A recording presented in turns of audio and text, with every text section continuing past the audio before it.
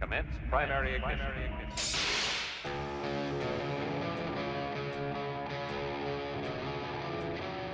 This is the way.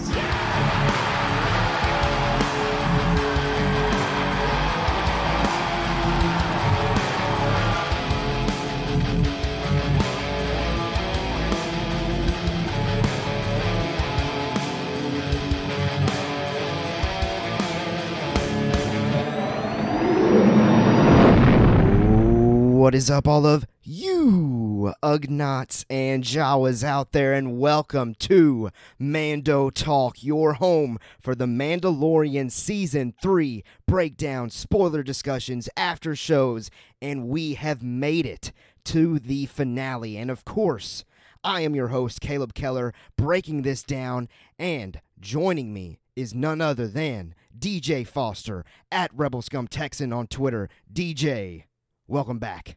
Good to be back. Good to be back. We got an interesting one to talk about. Indeed. A very interesting, for me, I'll just go ahead and say it, satisfying episode to discuss. Very entertaining, very energetic, very action-packed. A little short, that's fine. That's okay. There's some nitpicks maybe here and there, but overall, I loved my viewing of this. DJ, let's just get it out of the way. What were your overall impressions, reactions? Well, I didn't give it like a 9 or 10 out of 10. Okay. I'm Yeah. somewhere in the 7 to 8 range. Okay. But honestly, this is such a fun episode. Like it did all of the things like I kind of expected it to do, minus the ridiculous fan theorizing that I had going on, and Sure. so did and many others, I'll admit. Everyone online was talking about who's the Yeah. spy? Who's the Yeah. spy? Yeah. There's And no spy. I want to formally apologize to the armorer. I am so I sorry. think everyone out there owes an apology to the armor.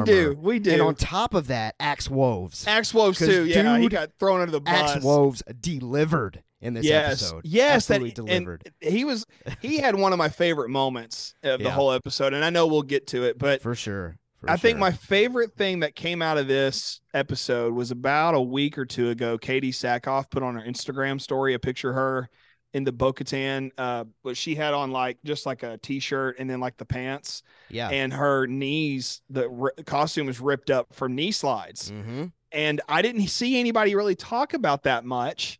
And then today I saw another post about it. Somebody said it just said knee slides. And I was Yeah. like, we got some knee slides. a lot of and good knee slides. We got a couple of knee slides actually, and it was it was good fun for me, and I can't wait, like you said, I can't wait to break this down scene by scene. And of course, it is the finale, so you would think that this is our last companion podcast for the season. But it's not, folks. We got one more. We got one more great podcast episode coming out next week that you definitely want to check out, and here's why. Number one, it's going to be more so just open discussion. All spoilers, not necessarily like scene-by-scene breakdown. Like, it's going to go where we want it to go, essentially. We're shooting from the hip. Yeah, shooting from the hip. And it's going to be me and DJ, of course, but as well, Zach Horvath. He's going to come back. He was with us for half the season, so we felt it was only right to have him come back.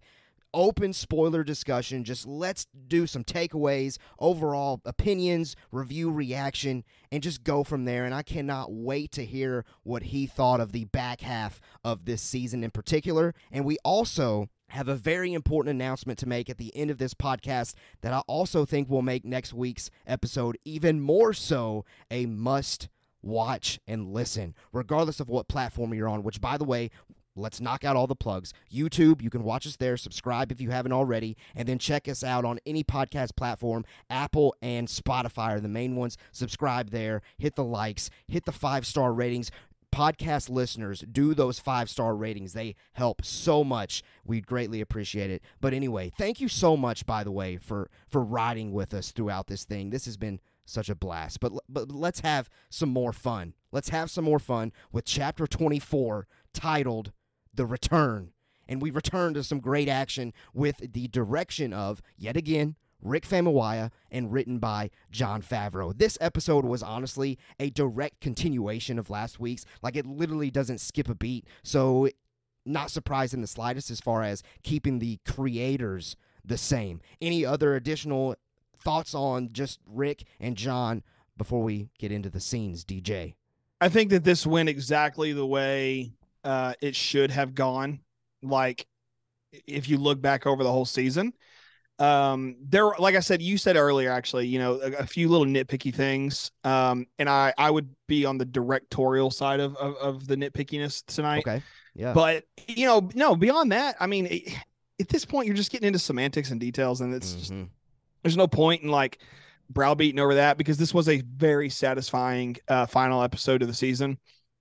And so, no, I have very little to say up front. I know there'll be tons of stuff that comes out as we go through the whole breakdown. Well, let's start. Let's begin, shall we? The episode begins with Axe traveling by jetpack up to the fleet as Bo-Katan, who is fending off more Imperial troopers with fellow Mandalorians, informs him of what has just transpired through comms. He agrees to his orders of using the fleet as a decoy, as they stand no chance in the air and will have to beat the Imperials on ground. I'll continue as far as setting up the episode. Din Djarin is being taken to the questioning room by two Imperial troopers, and he attacks them both, which leads to a great skirmish. Din Djarin is able to take one of them out while the second one gets the best of him. But suddenly, Grogu, still inside IG-12, arrives and helps Din Djarin take the second one out. Grogu immediately starts spraying a healing spray on Din Djarin out of concern. I really loved that. And Din Djarin thanks Grogu for his help and tells him that he's gonna have to be brave. Din believes if they don't take out Moff Gideon, this will never end, so they can't keep running. Grogu is in, and he gives Din Djarin a head nod after asking, "Are you with me?" First of all, I was very surprised with how quickly Din Djarin got saved here. And then second of all, when I heard Din Djarin say, "We have to take Gideon out, or this is never going to end," I was thinking to myself, oh snap, they're really going to go there. DJ was right. They're really trying to kill off this dude in this season finale, and we'll definitely get to that moment for sure. But what were your impressions of this quick escape, IG-12 Grogu back in action, and then kind of setting off for the rest of the episode? You know, I never doubted that Din Djarin wouldn't show up and do something crazy cool immediately. Like, so many people were saying stuff about Boba Fett just randomly jumping in. I was like, it doesn't make sense for the story they've told for this season. Like, I would love to see Boba, don't get me wrong.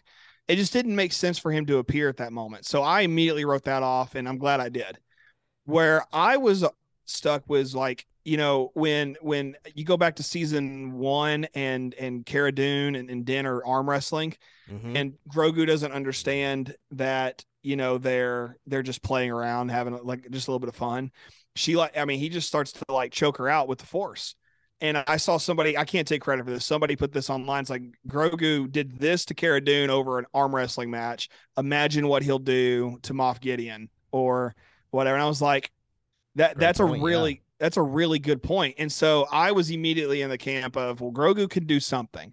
Like, he picked up a mudhorn with very little training. True. Yeah. You know, and it did knock him out, but, like, you know, there was a lot that happened with him. So I was always, from that point on, after watching the episode, I probably didn't see it till like Friday or Saturday of last week. So, like, I'm looking at that thinking, okay, he's going to show up and do something cool. So fast forward to Wednesday, he does. And so I never doubted. I didn't expect him to be the one to rescue Din immediately. I just knew he was going to go wreck shop on somebody. Sure. And I didn't know to what extent, obviously, because that ended up being really cool as the episode went on. But just a great opening. Solid. I love that Din puts that kind of what's the word? I guess trust in Grogu to like handle business. Yeah. And Grogu just immediately just like, let's go. It was a great setup. And I mean, we've got these two kind of missions going on, in a sense, in this very short episode, where Din Djarin and Grogu are going after Moff Gideon. Bo-Katan is more so concerned about her fellow Mandalorian. So I loved that fact that we got so much stuff to cut back and forward, in and out of. It was great. It kept the pacing, it kept the flow of the episode moving at a rapid pace. Well, we continue on then in the episode. We've got TIE fighters and bombers launching as Moff Gideon looks onto a layout of his station on Mandalore and is able to see where Grogu and Din are. He commits to taking care of Din and Grogu himself instead of sending any other Imperials. And I gotta admit, I chuckled here because it was more of those Moff Gideon dramatics that we've definitely talked about last week. Din Djarin communicates with R5 and requests for him to locate Moff Gideon's command center, which is where Gideon operates. R5 hovers into a section of the Imperial station and begins getting intel as he connects to the schematics and eventually finds the location for Din and Grogu. Now, we're definitely going to come back to R5 because R5 has a great moment later, but I gotta say, this is where, for me, it was writing. Where the heck is what's R5 doing here? He's just chilling behind a rock. I don't find that realistic, honestly, but I was rolling with it. It's okay. R5, great character moment eventually. So I was okay with him just being there. Did that bother you any, or is it just me? No, not at all. In fact, thinking about it now in retrospect, it's kind of fun to think about R2, D2 being the middle of the road droid. Like, he does exactly what you need him to do, but there's some funny bits here and there where R5 is totally the comedic, like, he's comedic in the sense of always being scared of something. Right. Yeah. Like, kind of like Scooby-Doo and Shaggy. Like, it's kind of like Scooby-Doo when you think about it. So now I kind of want to see where and I know about Chopper. Ooh, Chopper is like chaotic funny, or chaotic good. Maybe, I don't know how that all pans out. So what happens when you put Chopper and R5 in the same room together? That would be something I want to see. If there was like a whole like offshoot Charles Scholl comic about R5 and Chopper, I would read that. Like, I think that would be really fun. In fact, I'm going to tweet Charles Scholl here in a little bit. Those of you who don't know, he's one of the Lucasfilm writers. He does a lot of the comic books and novels and things like that. So he's just incredible. He actually was responsible for the Kylo Ren run a few years ago. That was really, really good. And it had the little bit about where Vader was actually, like, how he was born, how Anakin was born. So anyway, there's my first tangent of the night. Those of you at home that are counting. Yeah, that's tangent number one. Put a little thing up in editing and just like a little box come up. Ticker. But it just goes ding. But anyway, I think that R5 here behind the rock, it actually makes sense for what they've done with R5 to me. Okay. Because, I mean, think about when Carson Teva went to find him with the Mandalorians, he was just in the cave. He just rolled out, and where he was always just kind of on Tatooine. Yeah. So, I mean, if you really think about it, it makes sense. And honestly, my favorite thing about him in this episode is that I saw today that he's getting his own Black Series figure. Oh, okay, cool. And so I'm kind of like, I kind of want to buy that Black Series figure now just because of this episode, though. Yeah. Because he really shined. Yeah, this episode really does justice to R5. Full circle character development here. That's how you write it. For a oh, droid. my gosh. It's great. Oh, man, I love it. All right. Well, Axe Woves makes it to the fleet and shares the plan. Load all gauntlets and go to the planet's surface to aid Bo-Katan, but leave the capital ship as a decoy. Axe will take control of the cruiser. Other Mandalorians jetpack from the cruiser and load up on gauntlets and begin their way toward the planet. Imperial TIEs and bombers make it to the capital ship as it takes heavy fire. Axe is determined to stay on the ship. I don't personally have a lot to add to those scenes other than give me all the Mandalorian jetpack action, and this was only a tease of what was yet to come, so I loved this moment as well. Din Djarin, next up. Din Djarin, who is without weapons, and Grogu make it to the command center and call on R5 to deactivate the barrier shields one at a time on his command. Din Djarin takes out the two Imperials each step of the way as R5 takes out the shields. R5 is distracted by a mouse droid, but eventually buzzes it away. Din Djarin then successfully wipes out all the troopers and gains some more weapons along the way. Like, he's probably got his pick at this point.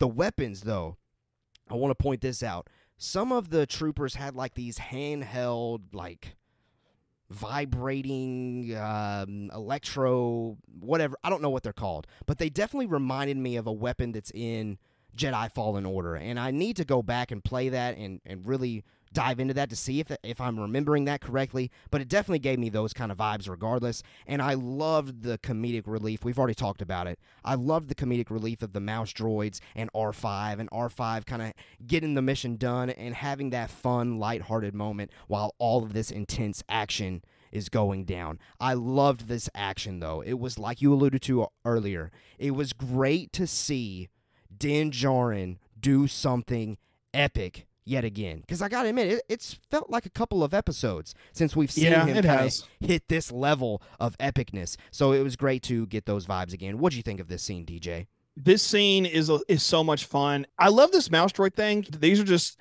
tattletale droids, and then I thought that was really funny with the addition of the little sirens, the sirens and alarms just going off. I was like, I can't wait to see people who are in the droid building community make these things. Yeah, because it's going to be so fun. Like, I know Celebrations in Japan in a couple years, and by then everybody who has a mouse droid or is going to build one now because of this are going to have those little sirens on it. Oh, 100%. So for me, that was the fun moment here for me.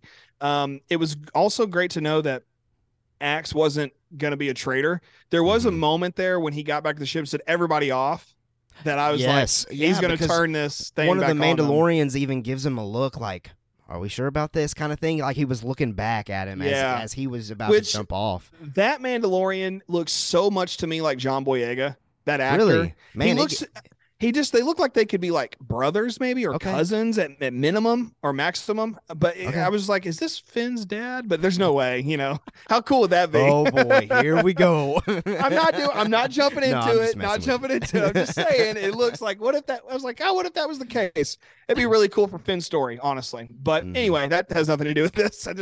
Tangent number 2. Okay. No, all good. But great action there with Din and those troopers to get into the command center, and Din and Grogu do eventually get into the command center and realize that Gideon has made clones of himself. One of them opens their eyes as Grogu looks on to create a jump scare, and Din Djarin destroys them all.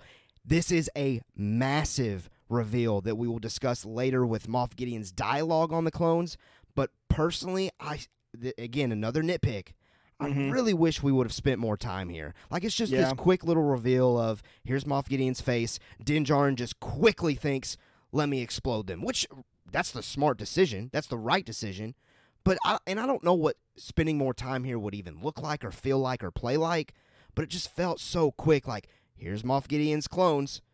Blow them up real quick and on to the next. And I think that just plays to the pacing of the episode. Clearly they had that in mind to just, make you feel that high intensity, high stakes. But I feel like this moment, and I'll talk about it even more later with the dialogue, and that moment as well could have really used some breathing room, in my opinion. But regardless, really, really, really cool reveal. Incredible reveal. Yeah. What did you think of that reveal? No, it was good. It made sense for the story that they've been telling. However, it closed a theory for me that I've had a long time of these clones that he was working on to be future Snokes. Sure. Yeah. And I think that's understandable for a lot of people to have thought that. And yeah, 100%. And I definitely wanted it to be Snoke, because what Mandalorian's been doing so well is bridging that gap. Sure. At this point in the story of Mandalorian, we're only 20 years away from The Force Awakens. Yeah, give or take. Give or take, 1 year, probably 21 years. So we're coming up on Rey's birth. And so her parents are out there trying to get away from, all these different things. Palps. Yeah, so I really hoped that we would see something like that here. So it's okay that we didn't, because it does make sense that Gideon would have wanted to clone himself. I made a mustache comment a minute ago, and we joked about the mustache on the poster last week a lot. But, none of the clones had mustaches, and Correct. Gideon, when he shows up, doesn't have a mustache. So a lot of people are pointing at, well, is that a clone? Sure. And the real Gideon's still got his mustache somewhere else. Maybe. I mean, that's one of those things that, we could talk to Zach about next week. But right. Overall, this is really cool. It makes sense that Din Djarin would think, well, the natural thing for me to do is blow all these guys up. Yeah. It's very natural for his character to think that. And I think if you are disagreeing with that, you just need to take a second. And I'm not talking to you. I'm talking like our listeners. Like, if you're of the opinion that is a bad story moment. I don't think that needs to be our opinions. I Oh, really no. think that we really need to sit down and say, okay, this is what Din Djarin would have done. Look at the facts, look at his Yeah. character, and understand that a character of his caliber who just said to Grogu 10 seconds ago, Let's kill hey, him. we've got to kill him. Yeah. He's not going to leave the door open for 100%. Yeah. You're another right. Gideon to show up. And they've already blown up the things over on Navarro. The Mandalorian stole his ship. This is his last batch, if you will. Yeah. So, and it's great. It even connects back to season 1 with the whole, he has a high M count. We all know that's midichlorians, and then he very clearly says, the only thing I don't have is the Force, which I'm jumping ahead. I'm so sorry. But, it makes sense that that's what he's doing here. So this scene's great. It is short. I wish it was longer. I do wish it would have connected to something sequel trilogy-ish, but it's okay that it doesn't, because it's still, we got to remind ourselves we have more series coming soon. We still have 20 years worth of storytelling to fill a gap with. And so it's all good, and it'll get to that point one day. I think that because Jon Favreau's writing, I trust it more.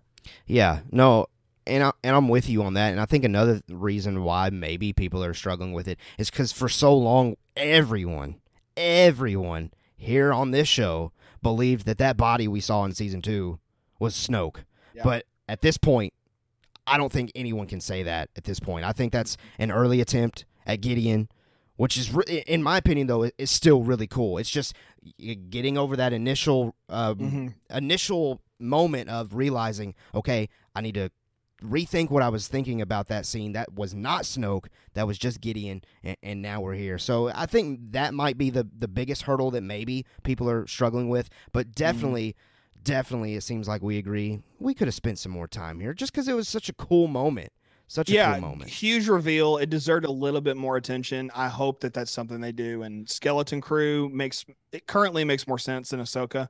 We'll see, because we don't have a trailer for Skeleton Crew yet. True. So when we get one, that may change. Who knows? Yeah, we'll see. We'll definitely see. Well, continuing on with the episode, we'll come back to that clone Gideon talk for sure. Top Gun and Breaking Bad Mandalorians, that's what I'm calling them, because I don't even know if they give them a name drop. The two dudes that have been in Top Gun and the other dude that's been in Breaking Bad, they show up, they take Bo-Katan and the other Mandalorians to planted farms filled with species indigenous to Mandalore underground. They've been dormant since before the centuries of civil war. Once the planet was abandoned, they sprouted in spots. So, on second watch, I thought of this and realized this. This is yet again another instance in this Mandoverse where we get an allusion to a planet's surface from long ago. In the Book of Boba Fett, they make a pretty significant deal that Tatooine used to be full of water and the terrain has completely changed. And here they reveal that Mandalore can flourish outside of the Sundari Dome. I find that to be extremely interesting. I do believe this scene serves as an indicator that Mandalore does not necessarily need those domed cities anymore, but I still kind of want to see Mandalorians rebuild Sundari just for fun. But I also love this moment of showing this planet truly can flourish if they really dedicate to it, and they can keep Imperials and all these remnants away from it. Just a really cool moment for me. Again, maybe we could have spent a little bit longer there, but if they were going to shave anything, I understand shaving this. That's just for people like me to dive deep into there as far as the planet's surface. But what were your feelings on this moment? I forgot about the Tatooine stuff until you said that. It didn't even cross my mind. So I'm kind of wrapping my head around that. I will say that, seeing them go below ground on my second watch, I actually did get to watch twice this week. Nice. I usually don't. I usually get one and right, go. Yeah, but so I'm rewatching it again yesterday morning, and they got to that scene. This scene was really short. Mm-hmm. And I thought it's so weird that they get down here and hide and then immediately get a phone call and they're gone. Right. I was like, that's kind of odd, but maybe time works differently here. And I started thinking about the editing, and I was like, no, that's really fast. So they don't even get to catch their breath or sit down. They're just like, oh, here we go. And it's like, well, I mean, it kind of makes sense for Mandalorians just to be like, yeah, it's time to fight. This is what we do. Yeah. It does make sense, but I don't know. There was just that's a nitpicky thing. I realized that. Yeah, The 100%. fact that they do have a sustainable source for me does this for me. It makes me feel better about those Mandalorians not being spies. Mm. Because last week they all rolled up and I was like, they're not a spy. I mean, they can't really be Mandalorians. They gotta be spies. Mm-hmm. And one guy, Stinky Pete or whatever that guy's name is from Breaking Bad. On his shoulder is the B2 battle or a super battle droid like head face, and it's just on his shoulder. And I was like, no respectable Mandalorian would just use droid parts. And I was like, well, maybe the most important piece of armor is the helmet if you're a Mandalorian. So I was like, okay, maybe not. So I was kind of using little clues, to say maybe they're probably just world building with that is all they were doing. But I read, yeah, of course I read into it because that's what we do here all the time. We read into stuff. Well, that's our job. But this scene, yeah, it is. So the scene was fast. I would have liked them to I would have preferred them to sit there. Yes. For in the universe. Mm-hmm. For maybe, I don't know, 30 minutes to an hour. Sure. Yeah. Let us have some time where Bo-Katan shows up in the nick of time at the end to help Din and Grogu. That would have been drink some water. Take a little breath. Eat some plants. I mean, whatever. Just give us some dialogue as far as okay, what have y'all dudes been doing here on this planet? Yeah. How did we get? I don't know. I feel like, and I'll just go ahead and say this. That I do not mind this episode length at all, folks. Mm-hmm. I promise. The pacing, it was all great, but this very easily could have been an epic hour-long episode. Or longer. They spent longer with the whole Gideon clone reveal. They spent longer with this scene. They spend longer with the Gideon conversation later in the episode. And there's really one thing that drives me crazy. One thing that drives me crazy about the ending of this episode. And I'm going to say it now just so I don't forget. We spent the entire season with Bo-Katan and Din Djarin and they don't say goodbye to each other. I feel like we could have gotten just a 3 to 5 minute scene of them having some dialogue between each other saying, all right, see you later. Deuces. Thanks for doing this. Appreciate you helping me get Mandalore back. You have fun with Grogu. Can't wait to see you again. I don't know. But it's okay. It's all good. I love what we got. Trust me. But there was my mini rant session there real quickly. I just feel like, it could have very easily been a longer episode. Anyway. Yeah, we typically do get those kinds of send-offs. In Clone Wars and in Rebels. I mean, even up to this point in Mandalorian, we've gotten stuff like that. It does seem kind of odd to left that out. Now that you say that, I hadn't thought of that. Well, it's okay. It's all good. It's all good. Let's carry on with what we did get. What we did get in this episode. Suddenly, the armor is leading the reinforcements and lets Bo-Katan know that they have arrived. And Bo-Katan declares it's time to reclaim their planet. It was sick to see the armor and Bo-Katan jetpacking side by side and Bo igniting the Darksaber while jetpacking. I mean, come on.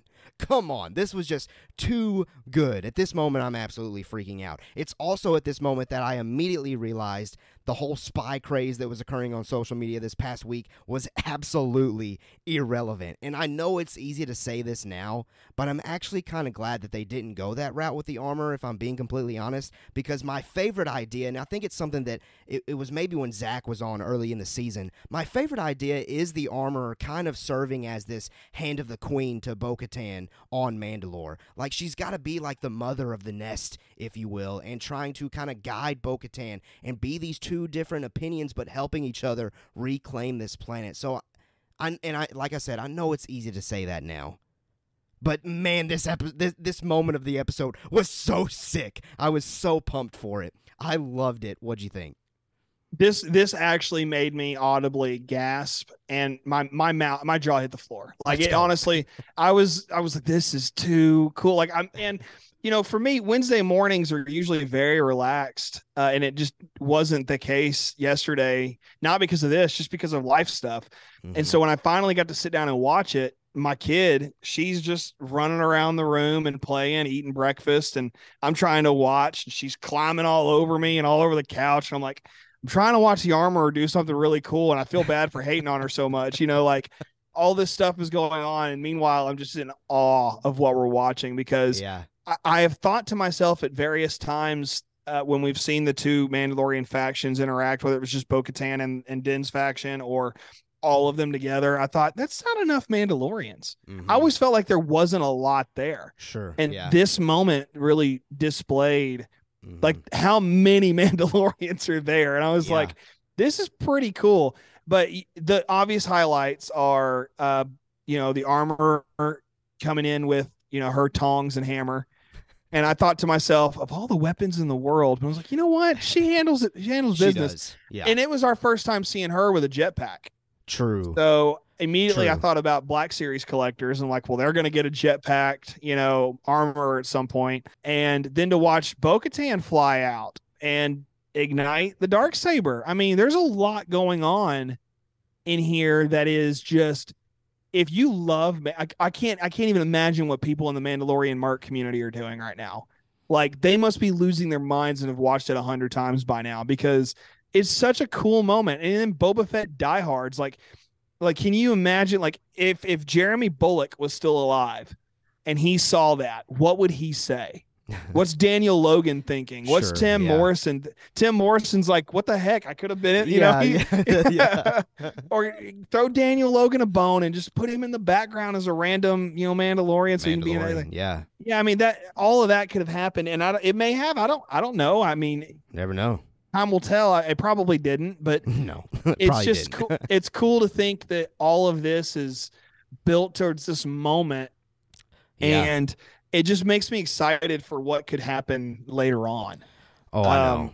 Yeah. And it was just cool. It just was too cool. And when she actually ignites that Darksaber while flying, and comes into this like samurai pose, I was immediately thinking, Rick Famuyiwa, you are incredible. Like, and I was like, Katie Favreau. And Filoni. Yes, but like, he's the director here, okay? Like, I got you. That's that could have been a director's choice. Potentially. Like, it may have said in the script, hey, Bo-Katan ignites the lightsaber while flying, all right? But here he said, no, you go two hands, joust style, into some bad guys. And it's like, it's just too much fun. And I actually found a video, and I think I sent it to you on TikTok, Caleb, but I just tweeted it a minute ago. But it's the song Fortunate Son over this scene. And it's like, it ain't me. I ain't no fortunate one. And they're all just flying. And you're just like, this is just like, it's just too cool. It's an unreal moment. Yeah. It's a very, very unreal moment. We get Bo-Katan just swinging this Darksaber, killing these Imperial troopers that are they're flying straight at each other. We're not on horseback here, folks. It's not right out of a Clone Wars episode. 100%. Out of Clone Wars. It's like everything you imagine as a kid playing with action figures. Absolutely. That's the best way to put it right there. Like, it's playing with action figures. Yes, it's exactly what it is. And it doesn't get old. Like, I could go back and rewatch this scene. If they said choose 5 scenes from Star Wars to watch for the rest of your life, and that's it, that's on the list. Ooh, okay. Man, that's an interesting discussion, potentially. That's a cool thing to see. Yeah, if you wake up every day and say, I want to watch Bo-Katan ignite that Darksaber and immediately impale a stormtrooper, that's a good day. Yeah, that's a good way to start your day. It's motivation. Yeah. I may need to click play on that. Clip it out of the episode. Just watch it every single day. Yeah. Make it your alarm. It'll give you good energy, for Do sure. Video alarms exist? Because we need to make we need a video alarm. Maybe we just thought of something. Patent it by Mando Talk. Yeah, there you go. All right, here we go. Continuing on the episode, though, great moments, though. Like, I'm freaking out. It was at this moment I'm like, oh my gosh, this is epic. Din Djarin and Grogu officially get in front of Moff Gideon, and he is ticked that Din has destroyed his clones. Moff Gideon reveals that his clones were going to be the best parts of him, but improved by adding the one thing he never had, the Force. He was isolating the potential to wield the Force and incorporating it into an army, but Din Djarin smothered them before they could draw their first breath. This obviously confirms and reveals what Moff Gideon's intentions with Grogu were.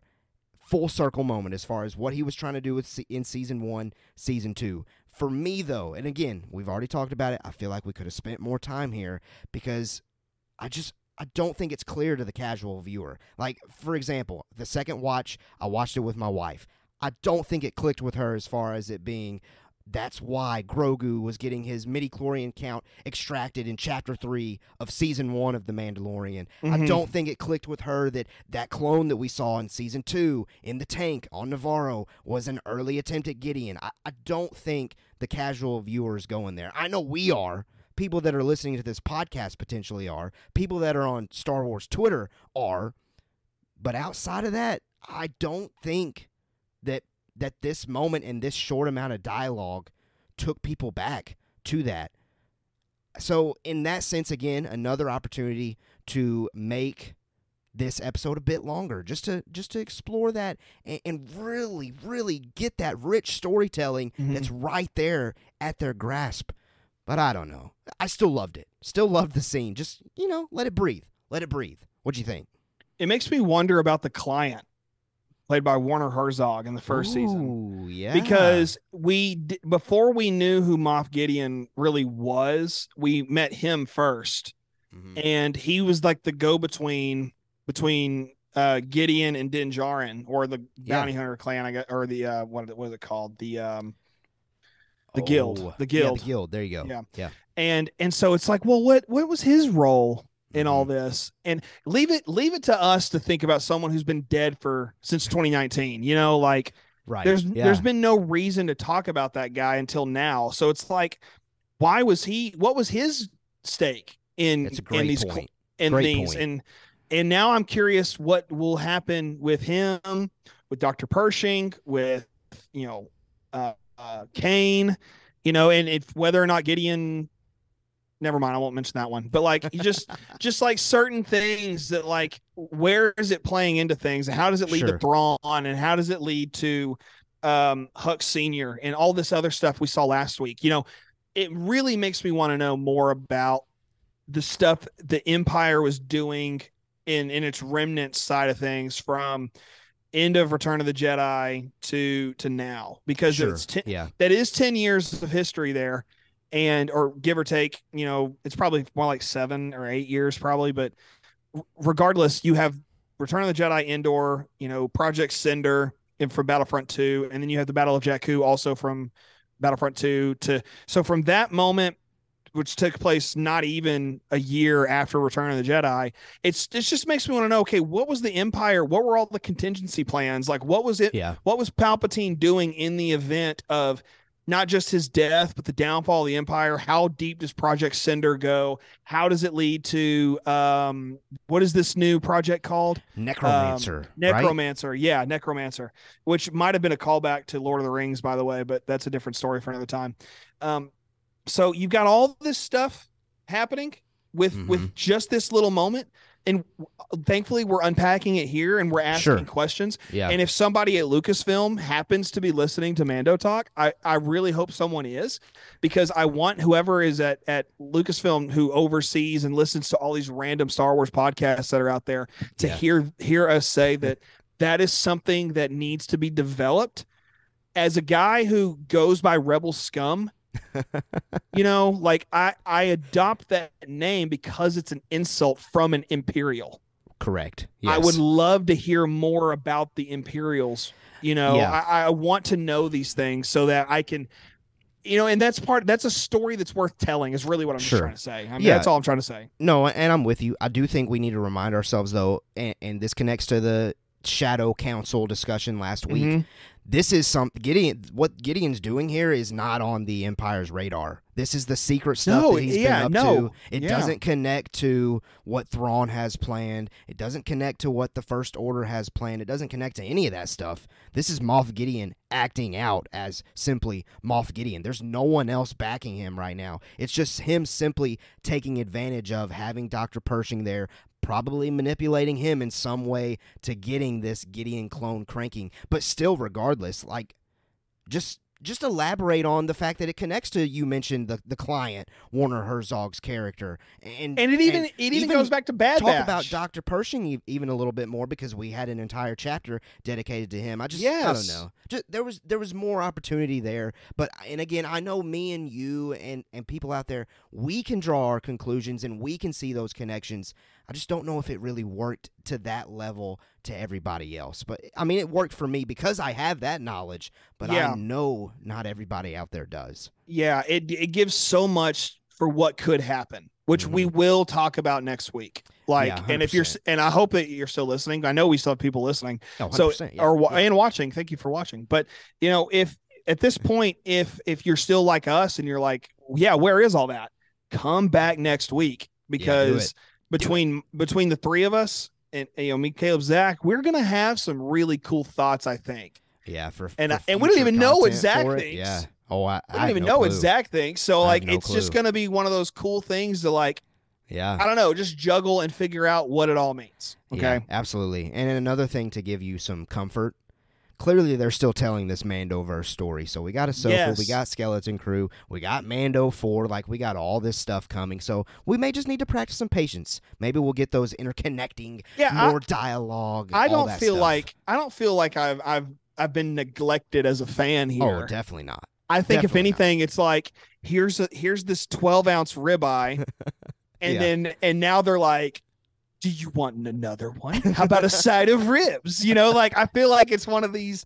I always go with, why do I always go with meat? I always go with like steak and. It's all right. Burgers. See, you were talking about the Rebel Scum part of your name. Now we're toward the Texan part of the name.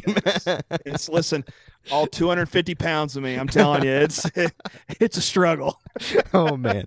All right, well, let's continue on in our episode. We've got Din Djarin and Moff Gideon begin fighting, and the Praetorian guards arrive to help out Gideon. This sets Grogu off, who draws the three guards toward him and gets separated from Din Djarin as blast doors shut, leaving Din to Moff and Grogu to the guards. And this is where the action of the episode takes off.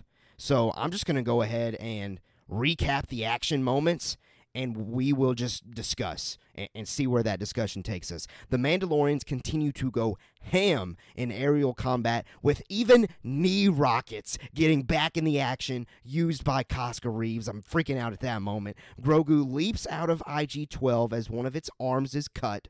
Bo-Katan sees Moff Gideon and Din Djarin from a distance and blasts toward their direction and essentially tackles Gideon to the ground.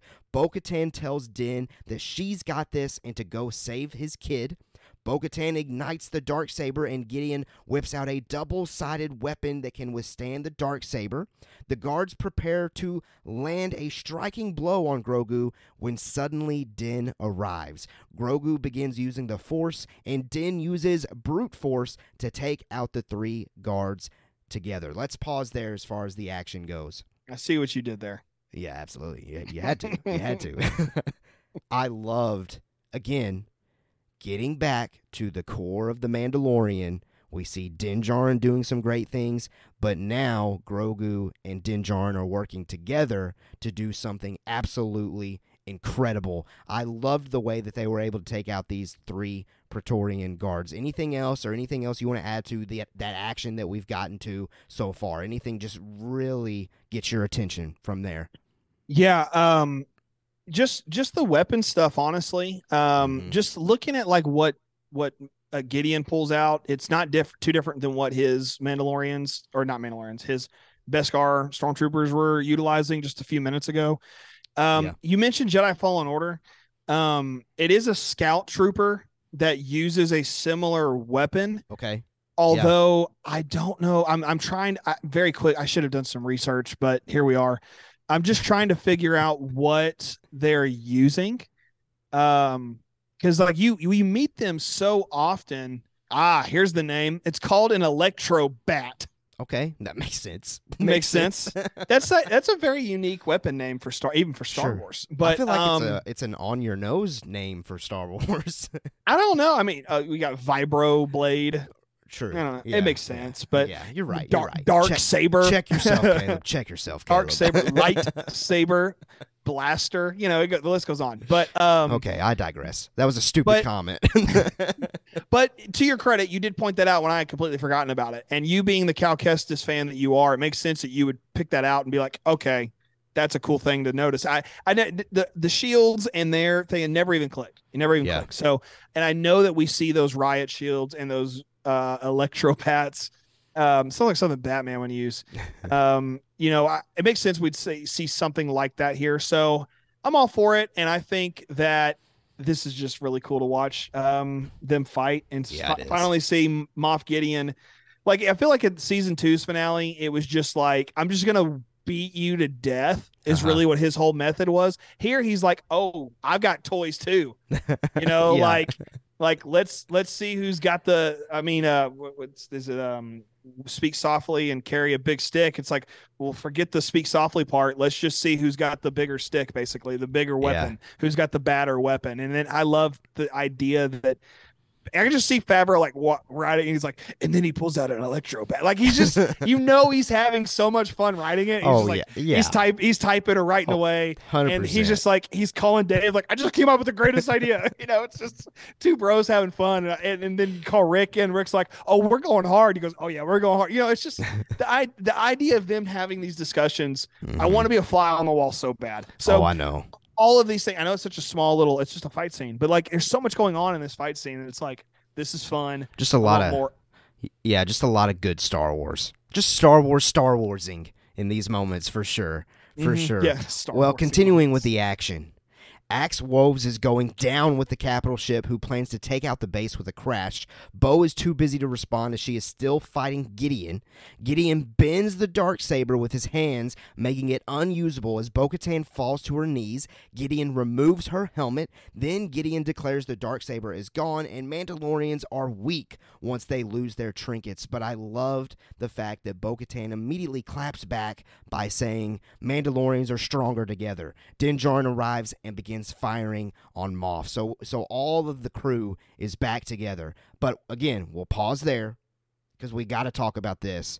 How do we feel about the destruction of the Darksaber? I got to admit, for me personally, I was bummed initially. It was kind of like me being bummed with the Skywalker lightsaber when they split it in half in The Last Jedi. But of course, now we know that Rey fixed it. There's still a possibility that the Darksaber gets fixed. But I also love the idea that now the Mandalorians are free of that cursed tradition, and they can kind of go about their ways a little bit differently now, to where they're not having to rely on that stinking Darksaber to determine who should lead them, and maybe they turn their attention toward that mythosaur that's still swimming underwater. Maybe so. We'll see. But what did you think of the destruction of the saber? Yeah, I mean, as soon as it happened, I was like, this is so odd. And I have a little bit of a weird beef with the presentation of the Darksaber in this season, particularly. Okay.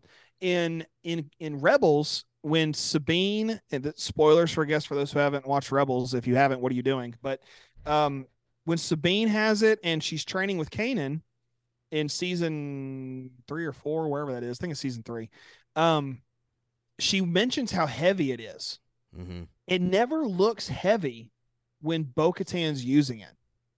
And it hasn't really looked, to me, it doesn't. And like when she has it just on her belt clip, and it's just kind of, I mean, it's just flopping around. And I know that lightsabers do that. It just seems weird here to me. Like, I don't know why. I just don't like the way it looks. I feel like it's not bulky enough. It's too thin. Maybe that's just me. I'm probably in a very small nitpicky part of the fandom who thinks that. I might be the only one, but when it broke, it just added back to that to me, because I thought, man, this is such a fragile weapon. And I just don't view lightsabers as being fragile unless, they're cut up in half, or, we saw a lightsaber get cut in episode 1 and episode 2, like Attack of the Clones, Phantom Menace. We've seen lightsabers get broken. Last Jedi, you mentioned it. Last Jedi was this epic moment, and that it seemed very heavy. This doesn't seem heavy to me, but it does do what you said. It does relieve the Mandalorians of this weird curse. I mean, what the Darksaber represents is an old King Arthur tale of the sword and the stone. And it relieves a community of being guided by this magic, sword that can be plucked out of a rock. And now that's who leads the country. Yeah. It's silly when you think about it. What's the basis for a good leader? It's silly, but it applies here too. Now, does the Darksaber require a great deal of power? Absolutely. It being broken does create, I don't want to call it a plot hole, Hmm. I don't want to call it that. I wish there was another term. Maybe like maybe it's a doorway. Okay. It's going to open to something in the future that we could talk about now. We can talk about next week, probably next week, probably be the best option. So it is a weird bummer in a sense to see this thing go. It does make me wish that I had bought a toy Darksaber like a year ago, Sure. or 2 years ago. Uh, And I'm sure they're still going to sell them. No, but I was gonna say I'm glad I didn't buy a Darksaber last year, Really? specifically when I was at Disney, because I would be even more bummed the fact that it's destroyed this week. I'd be like, well, crap, this sucks. You can still get the Darksaber at Disney though. You can get it really anywhere. I mean, I wouldn't be surprised if there's a moment where they go pick it up off camera and they're like, Yeah. hey, I've got it in season 4. Right, Maybe right. it's just one of those things. Could be. I don't know, but it doesn't really like bum me out, but it does. I guess I'm just neutral to. I'm negatively neutral. Yeah. Well, regardless, and I feel those vibes, by the way. But regardless, I do appreciate the plot movement of it. Maybe it's just maybe it's just the execution of getting there could have been just a little bit different to fill your doorway. Yeah. Well, continuing on, seems like we're bummed that the Darksaber's gone, but again, really good pushing of the plot for these Mandalorian people moving forward. Axe escapes the cruiser as it begins crashing into the command center. I'm so glad that he did not go down with the ship. I feel like that's just a overused trope, if you will, in plot, but he's got the jetpack. Why would he not blast open a window and jet off? So glad that they did that. Grogu, Din, and Bo are all working to take out Moff Gideon in the middle of all this chaos. Gideon appears to burn to a crisp from the cruiser's crash, and Din, Bo, and Grogu wrap around each other to protect themselves from the flames. And then in this moment, which got me emotional, this was probably my favorite moment of this episode, is when Grogu uses the Force to protect the three of them, creating a safe bubble barrier. And it's at this moment that we realize the battle is won. So obviously the reveal that Moff Gideon dies, apparently, supposedly. I know there's tons of theories out there that, and you've already kind of alluded to it, maybe that was a clone of Gideon. Maybe it's possible that his Beskar armor somehow withstood those flames. We'll see. Time will tell. But regardless, for me, again, the Force moment gives me, of course, for those of you that have seen Rebels, gives you Kanan vibes and immediately puts you in those emotional moments for sure. I just loved this. I loved seeing these three working together in this way. All the knee slides, even Grogu performing a knee slide. Like, come on. This made this finale really good to me. I really enjoyed this moment. How about you? Everything about this ending was what it needed to be. Like I said last week, I was like, I thought all these crazy theories, and I said, and guess what? I'll probably be wrong. So glad I was. Yeah. And so glad that, Axe Woves got out of the ship. So glad that we got to see the Bo Din Grogu team up. Because I felt like the Grogu content, and I feel like a hypocrite saying this. I feel like the Grogu content was lackluster to a certain point this season. Okay. And I've in the last, especially the first season, I was like, this isn't even the Mandalorian. This is the Grogu. Like the whole series, I was like, this is just about the baby Yoda. Like, why is it even called the Mandalorian if it's about this baby Yoda? And I was that guy. I was like, it shouldn't be called that. Now this season, it's like, well, it's definitely about Mandalorians. Mm-hmm. So, but I wish there was more Grogu stuff throughout the season. This episode delivers on what I feel like I missed out on. Sure. Because it was like, you want Grogu flipping on hanging lights? Here you go. You want him to power slide? There you go. You want to see him get upset because someone's beating the crap out of his dad? There you go. Like it's exactly what you'd want from a using the Force in an epic way. Yes, and not draining him. Yeah. Now he did take a little cross sit, like a little Indian style sit, but yeah, it didn't drain him. That was cool. That's meditative. It's character growth. I'm Love it. I thought so badly they were going to make this kid talk finally. and of course we're not really to that point yet. Yeah. But I thought that would be the moment. Like I was like, he's gonna say it. Here it comes. It was like, we're gonna hear it in his voice. And I was just like, I was that guy, and it didn't. And it's not like I'm upset that didn't happen. I'm so glad it didn't happen. I wanted it to so bad, and I still want it to happen. I'm so glad it didn't happen, personally. But like, what are they gonna do? Get like Frank Oz's grandson to come in and be the voice? Like, it doesn't. It's probably going to be like, Steven Stanton, who does Tarkin and old Obi-Wan and Rebels or something. Like they'll call, or Dave Filoni will just pull out his Chopper vibes and just, he'll just be, I don't know. It'll be something, or call up Freddie Prinze Jr. and have him be Grogu's voice. It'd be hilarious. It'd be ridiculous. It makes no sense, but it'd be awesome. It didn't matter. I wanted it to be this moment. It wasn't. It's okay. Everything else is. I'll take the great music swelling over the speaking. Well, that's not really what I'm saying necessarily, just in that moment. Like when they're just sitting there and they're calm. Okay.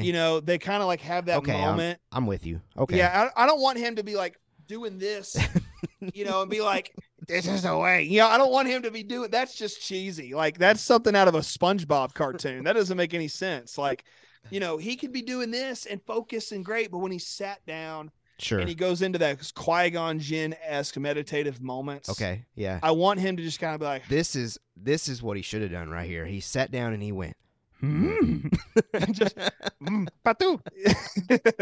That is what would have made that even better. That guy Gideon was.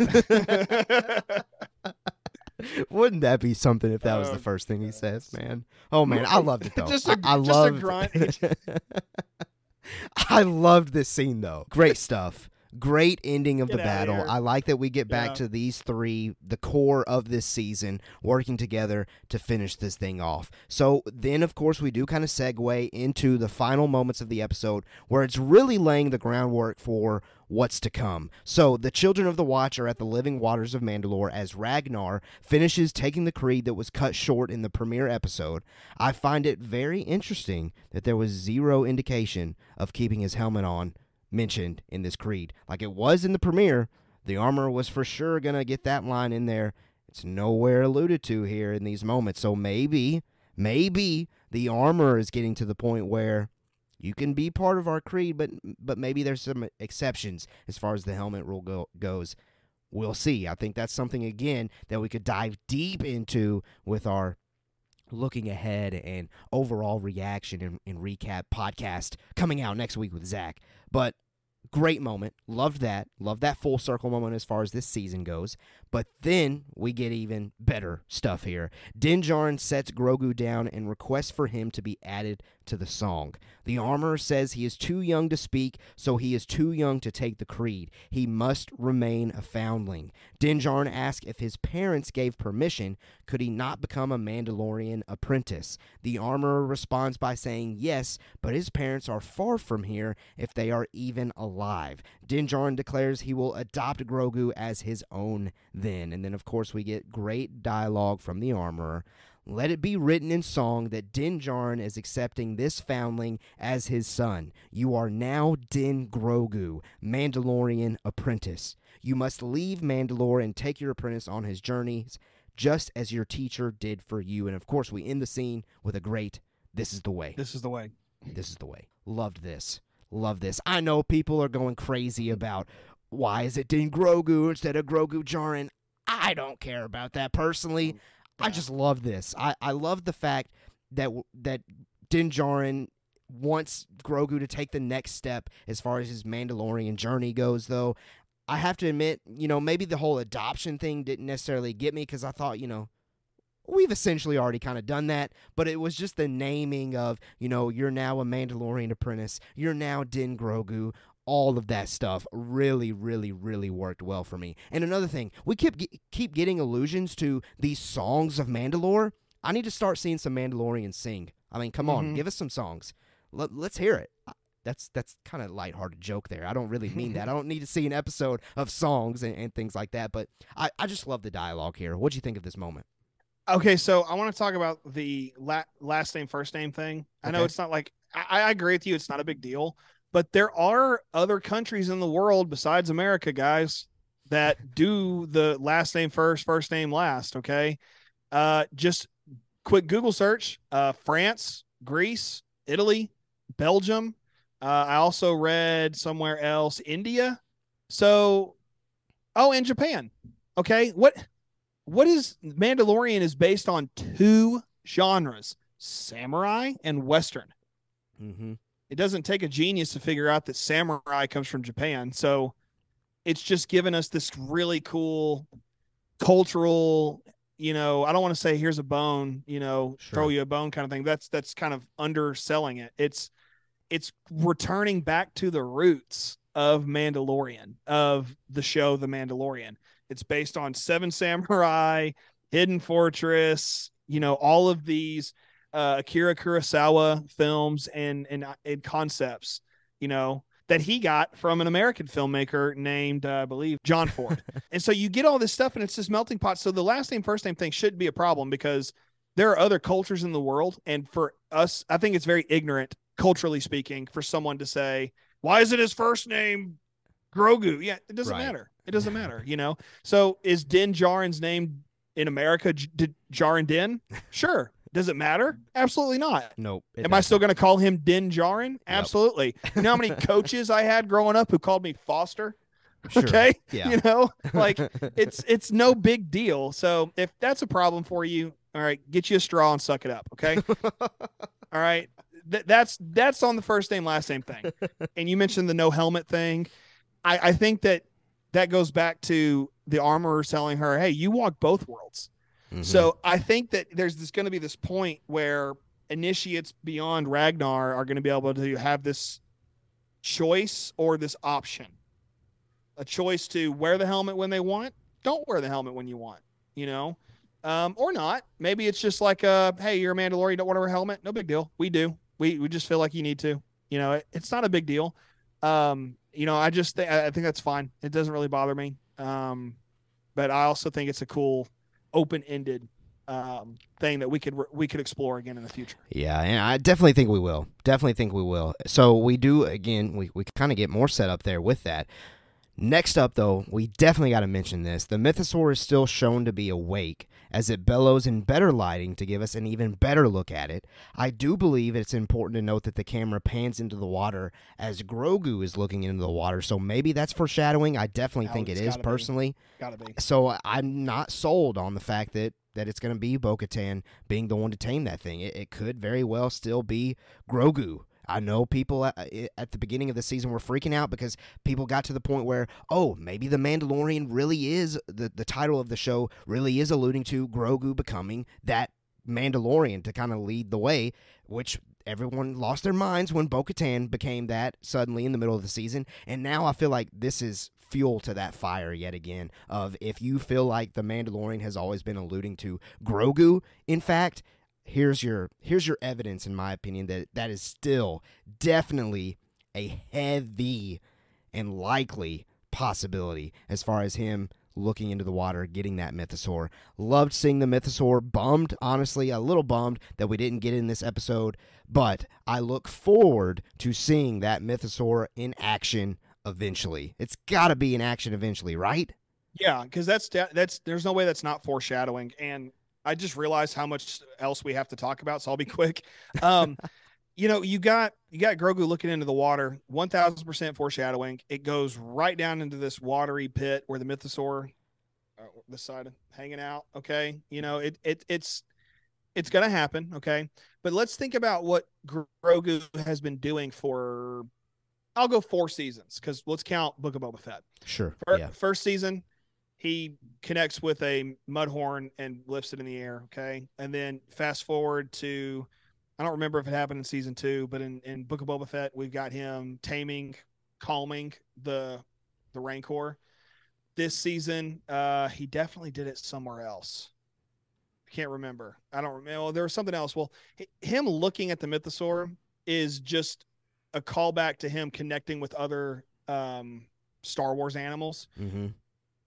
It's also a callback to Ezra, who's showing up soon in Ahsoka, and what is he able to do? Connect with animals, wolves and loth cats and other things like that. So and Rey does this in Rise of Skywalker. We've really built this connection for the hardcore Star Wars animal lovers where you can reach out with the Force and talk to or have a mutual understanding between you and a creature. I think Grogu's going to tame the Mythosaur because of that. Yeah, that'd be cool. I'm sorry, I jumped into a prediction. I wasn't supposed to, but that's fine. I think that comes up. I think that is though what this, and you're right. I think people who've been in that camp of the Mandalorian is about this one particular Mandalorian, but it's become a lot more than that. We've just wrapped up a trilogy essentially, and that's what this is. This has been a trilogy with a side quest, if you count Book of Boba Fett. So now we're entering into a new trilogy or a new saga or however you want to call it with Din and Grogu. So it's only a matter of time before that happens. Yeah. And we see him, I think, become, now, is he going to be the leader? I don't think so. I'd be shocked, if that was the case. I say that now, we'll come back in 3 or 4 years. We'll see. Right. But I think right now that's what they're getting to. Yeah, I definitely agree with you, 100%. Well, we then cut to seeing the armor pass on a torch to Bo-Katan, who then ignites the Great Forge. Axe Woves is seen being at the center of the frame as all the Mandalorians begin chanting for Mandalore. Absolutely love that. It gave me chills down the spine. Fan theory here, personally. I noticed, again, second watch, that Axe is side by side with Ragnar, and I love the idea of Axe taking Ragnar under his wing in honor of his father, Paz. That would be so cool, and yet again, another reveal that these Mandalorians are all in about uniting and making sure that they bring this thing back the right way. But this Great Forge moment, again, I could have spent forever here. Like, this was just so cool to me. I would have loved even like a Bo-Katan speech here. Like, give Katie Sackhoff the floor for like 2 or 3 minutes and just give this rallying cry to announce essentially that we're back, baby. We've got this place. We've done it. Now let's do it together. That would have been cool, but regardless, just seeing that Great Forge igniting, super cool, super cool. Any thoughts, any additional comments on that Great Forge moment? You mentioned earlier this idea of not returning to the dome cities and living kind of on the land. I think them reigniting the Forge is allowing us to kind of do best of both worlds, or say, no, we're not done with the dome cities, and we're going to use the resources we have and try to replenish those. Yeah. So I think that now we're getting into some weird like government like type stuff, and that's fine. Star Wars does that, but I think that this primarily is just an awesome moment to watch those forges light up, and for the armorer to kind of pass that on to Bo-Katan, and then kind of have this what did you call it earlier? This I don't know, Mother Mandalorian thing. Hand of the Queen. Hand of the Queen. Yeah. So like, I love that bond that is being developed there between them. And I hope that continues. Me too. That was the really biggest thing for me. Yeah, man. I mean, I guess it's still possible that the armor's a spy, but I really don't. I don't think it's possible anymore, actually. And I look forward to the fact that these two... No, not anymore. Not anymore. Yeah. Yeah. I look forward to the fact that these two are going to be working together now. It's very exciting. So, again, wrapping up some more, teasing what's to come potentially. Din Djarin and Grogu, back on the N1, travel to the Adelphi New Republic base where Carson Teva is located. They are there on business as Carson Teva thanks Mando for taking out Moff Gideon. Din Djarin has a business proposition. He's a bounty hunter by trade, but now that Grogu is officially with him, he is planning to be more selective in his assignments. The New Republic doesn't have the resources to protect the Outer Rim, let alone hunt down Imperial remnants, and he needs work. Din Djarin essentially wants to work for the New Republic on a case-by-case basis as an independent contractor. Carson Teva says this is against regulation and will never get approved, but he essentially agrees to keeping it on the down low. Din Djarin will work for the New Republic when it becomes needed, and the final moments of this scene, Din requests for the IG head, which he needs for parts, which of course sets up the final moments of this episode and of this season, but this here And again, we will definitely dive into this next week because this moment tells you a lot about what to expect with a season 4, but I am so glad that it's heading in this direction. It does seem like, and I'll just say this to tease up next week, seems like we might be getting back to some more roots regarding seeing Din and Grogu just doing some things, and we're going to have Carson Teva and the New Republic kind of in a mix in a sense. And essentially, it sounds like instead of Rangers of the New Republic, we're getting independent contractor of the New Republic. So they're going to tell that story that got canned in this upcoming season potentially, and I'm actually glad that it's that route because give me the story centered on Mando and Grogu as much as possible. So I'm stoked by this scene. I absolutely loved it. What were your takeaways here? All of that was great. The setup for the cabin, just, and all the stuff with Carson Teva, Dave Filoni's in the background doing his thing, which is always great.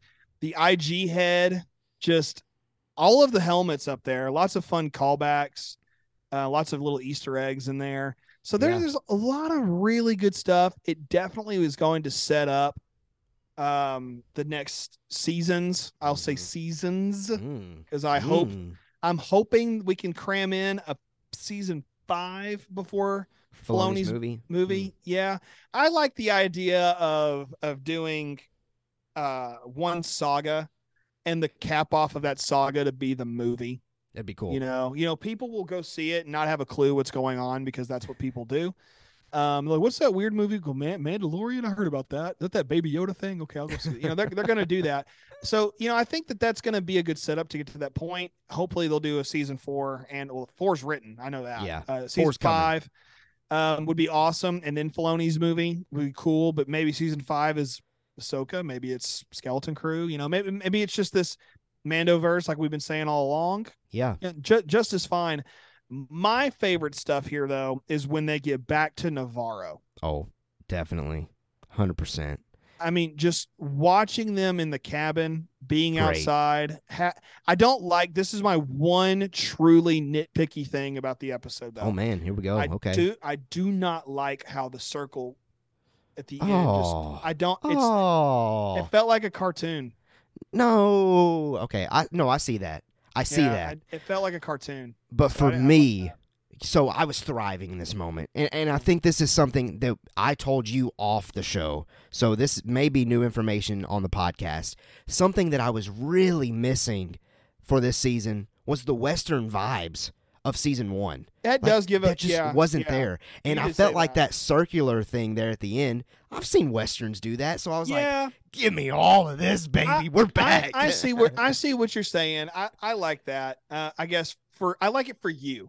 How about that? Okay, thanks, man. Like, Thank you. I don't like it for me because it does feel like a cartoon. Uh-huh. You're right. Westerns in that way. And that's fine, I guess, if that's what you like. It just immediately I was like, okay, it kind of took me out. All right. Okay. Like I've heard people say that the helicopter at least it took you out on the outshot. Sure. Yeah, it brought me back to reality. That's what they said. They're like, they're going to have no idea what to do with their lives. Bring them back to reality. Do the circle cut, the circle close, that I get it. Maybe that's obviously they didn't do that. But it's my one nitpicky thing. Okay. But I love that. Now, I do want to say one thing about IG-11. Hey, he's back.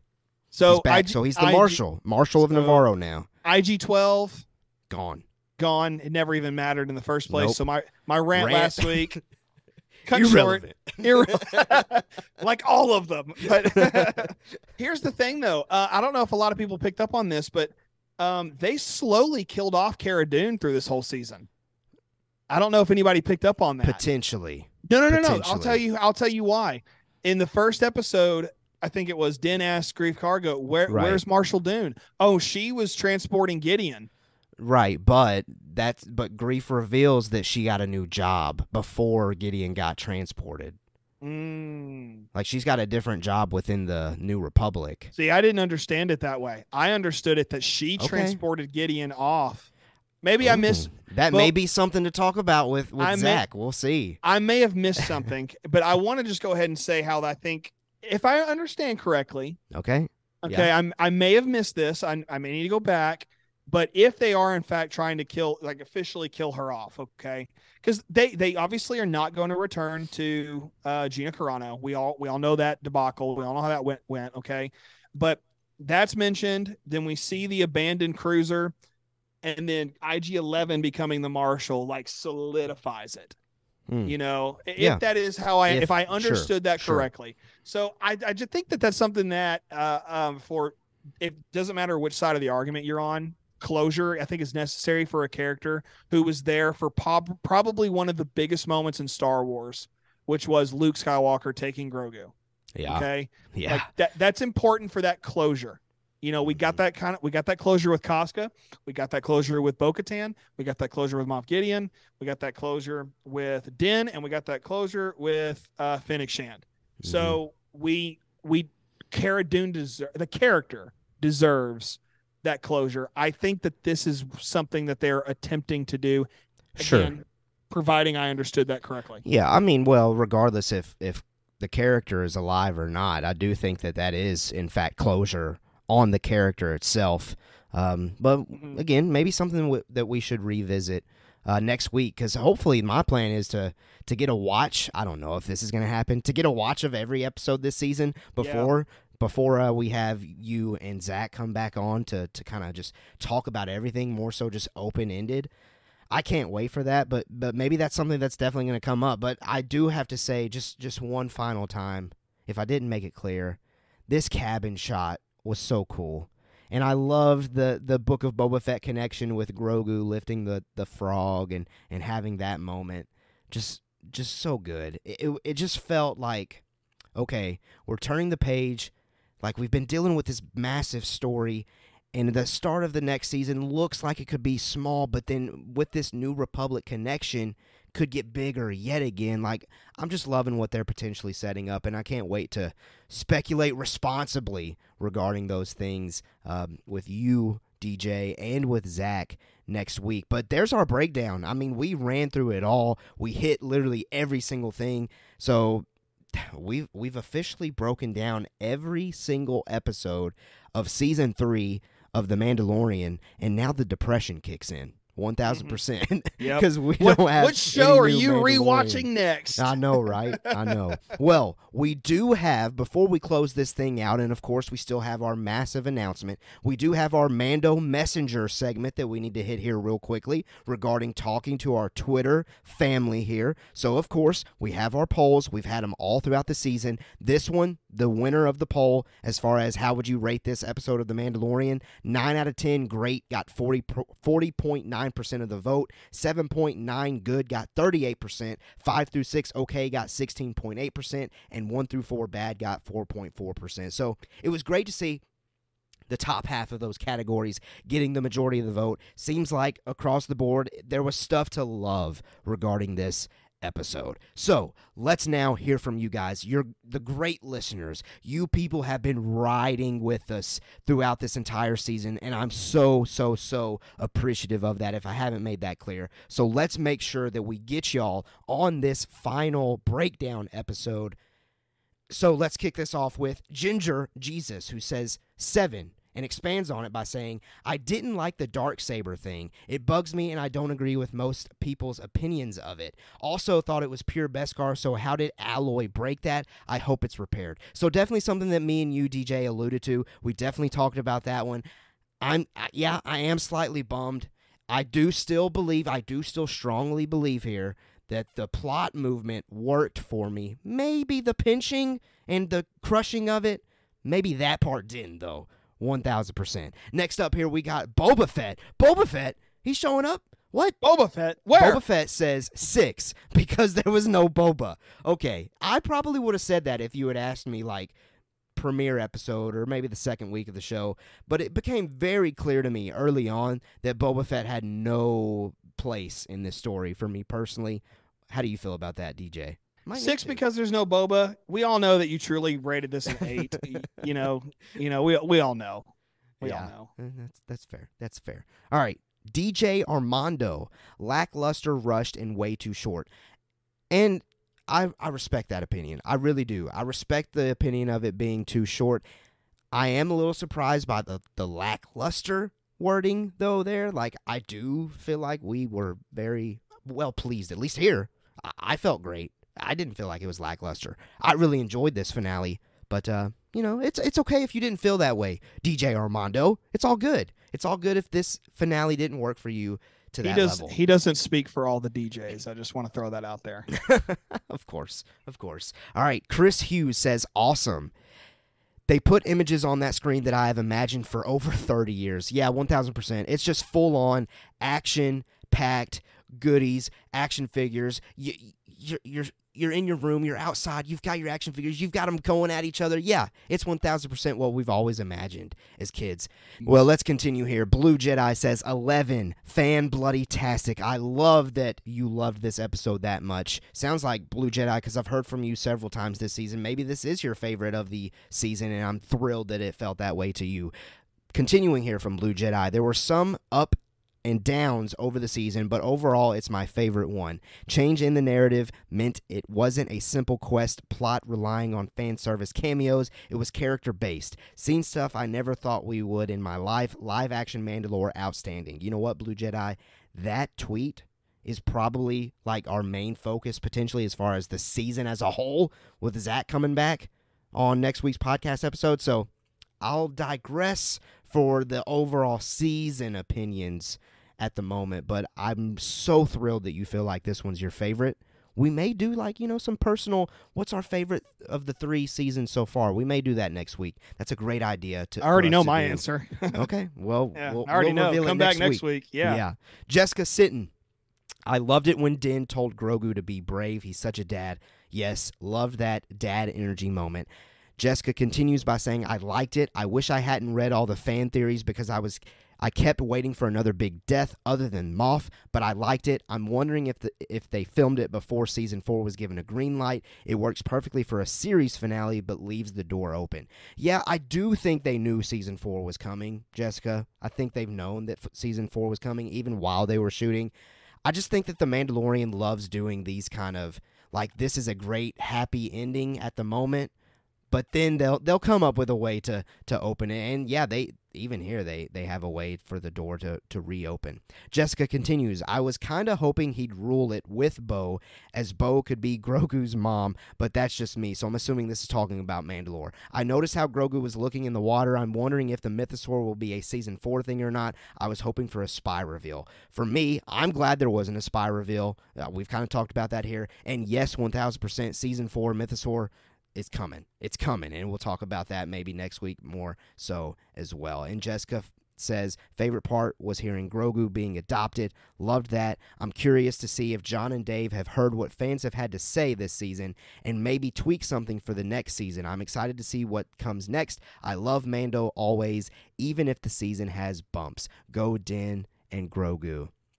That was a perfect summarizing there, Jessica. I can't wait to continue to get some more things. And yeah, I'm sure John and Dave have listened a little bit. I mean, they're creators. They are trying to see how the fans are reacting to things. So I'm sure that they've heard some of the highs, some of the lows, some of the critiques, all of those things. All right, final messages here come from Gabby.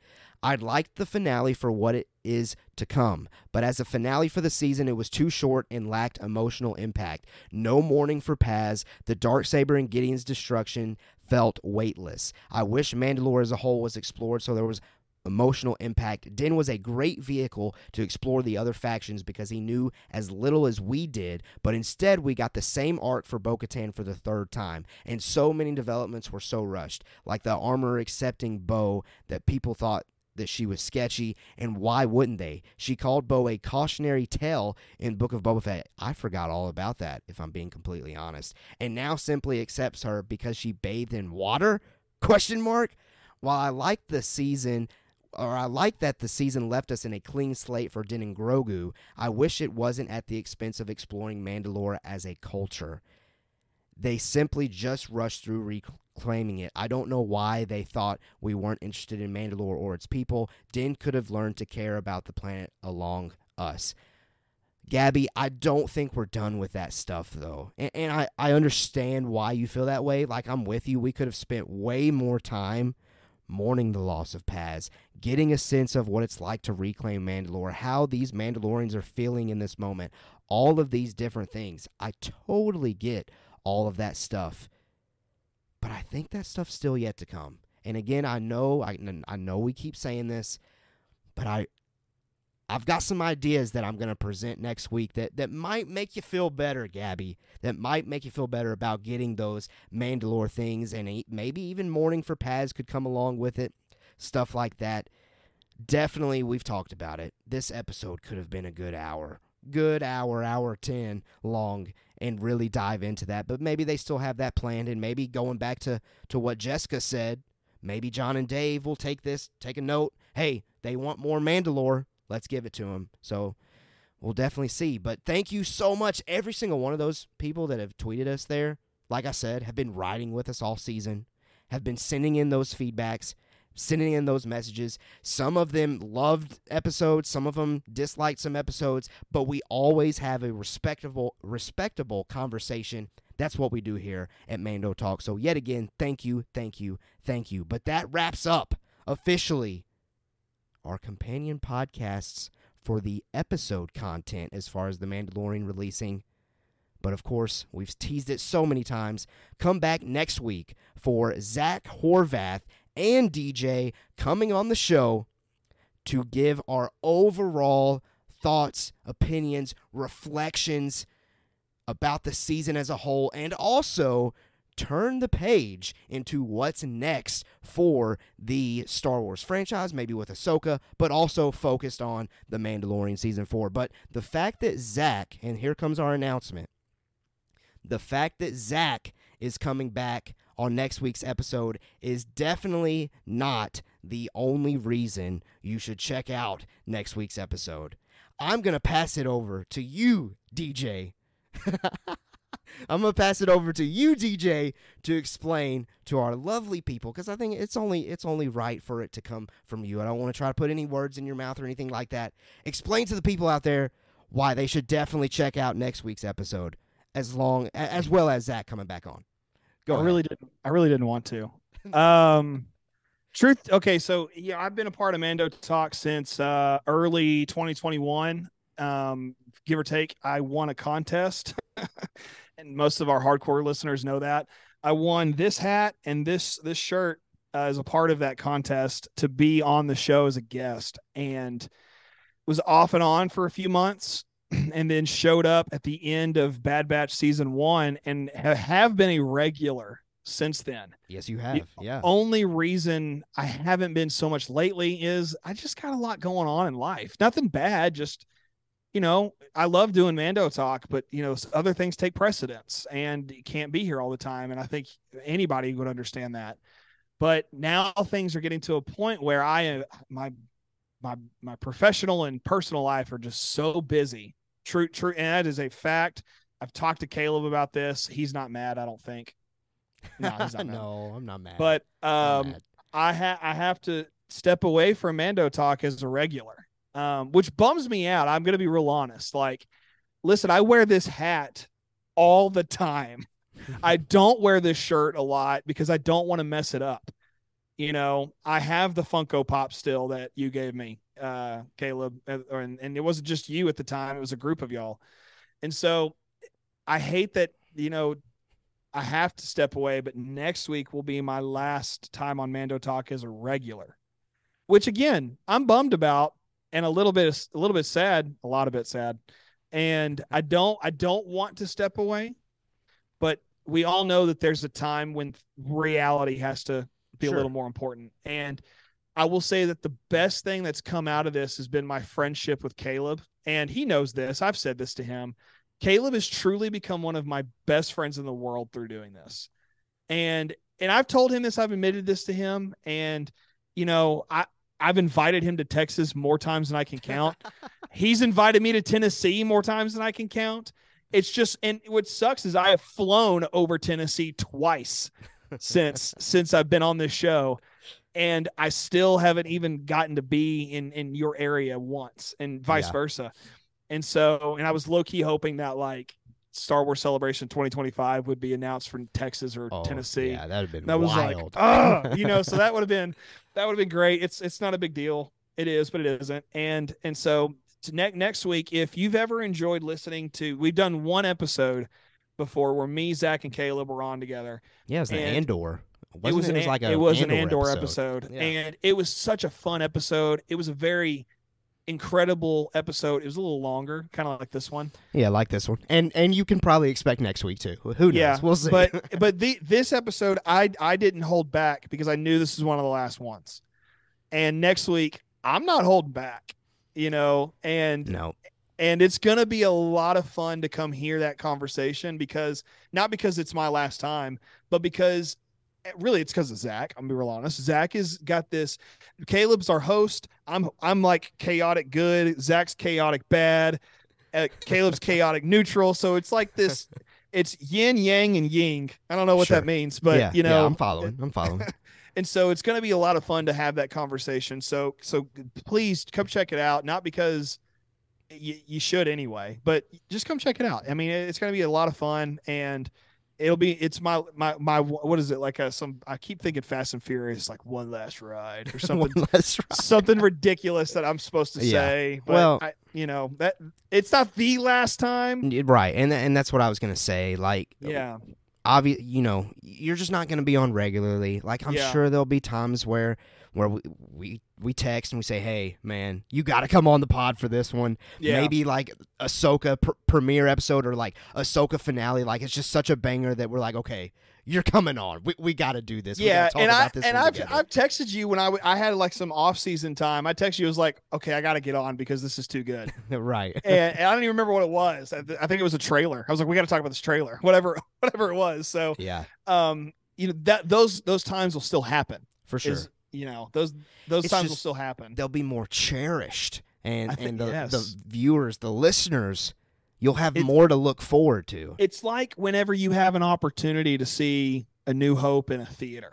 Right. Yeah. It's that good. Yeah. Absolutely. When I'm on with when I'm it's on the equivalent. It's equivalent. Oh man. Well, I do want to say, of course, DJ, I personally greatly appreciate everything you've done as far as Mando Talk goes. You'll definitely obviously be missed on a week-to-week basis or every other week to basis, or just on an every single episode basis is what I'm trying to say. But Mando Talk, I do want to just make it clear, will continue. We'll continue to crank out great content. And it's going to be great to have DJ pop on when he can, Zach to pop on when he can, just anybody and everybody, really. So if you're listening, don't think, oh, man, Mando Talk is just hitting the poop here. Nope. No. That's not happening. It's just, it won't be as frequent. Definitely not as frequent that me and DJ are on at the same time. But it creates those A New Hope back in theater moments, baby. There you go. When it does happen, it's gold. It's gold. Well, there you go. There's our big announcement. We wanted to make sure that you knew about that going into next week's podcast episode, with it being the final episode that we do covering The Mandalorian Season 3. And also, I'll probably in next week's episode kind of give you a clear direction of what's to come regarding Mando Talk as we're gearing up for Ahsoka, I guess. Ahsoka is going to be the next thing that we're going to need to cover heavily here at Mando Talk on this podcast. And I can't wait to continue to do that. Can't wait to continue to have this great listenership that just built like crazy this season. Again, thank you so much for that. But yeah, good times have passed. Great times have passed. But even better times will continue. We'll continue on. But DJ, appreciate you. Appreciate everything that you've done. So we'll go ahead, close this thing out. DJ, final words to say regarding the episode, the announcement, some plugs, anything on a personal level before we officially get this thing done, which might be we might be doing our longest episode yet with this one. So let's close this out. Just again, thank you everybody. I gained quite a fun group of people to talk with online a lot through Mando Talk, and my personal Twitter account grew a lot from that. That was never the goal, but the goal was just to talk Star Wars. And Caleb thankfully was like, yeah, you're nerdy enough to do that. Star Wars we did. And big time. And we're not done, of course. So thank you for that. Yes, Mando Talk will continue. I will pop in and out here and there, and I'll be like a groundhog. I'll just kind of do my thing, but fair. Or Bugs Bunny, however you want to look at it, whatever. And I'll be around. And so that's great. As far as, personal, I've kind of said it, to those of you who've been here for a while and have listened to me, thank you so much. Continue listening to Caleb and whoever else may come on the show. He's got great connections across the fandom, so he could always bring anybody in besides me. And there's probably guys and girls out there who are way better at this than me. So, Caleb will find them and they'll be like, who's DJ, and that's ultimately what I would like to see, is someone do it better than me. And so hopefully that will happen. I really genuinely think it will. And as far as plugs go, I've said it the last few episodes, I have another podcast, do it occasionally with some buddies. It's one of those things that's like, we do it as often as we can.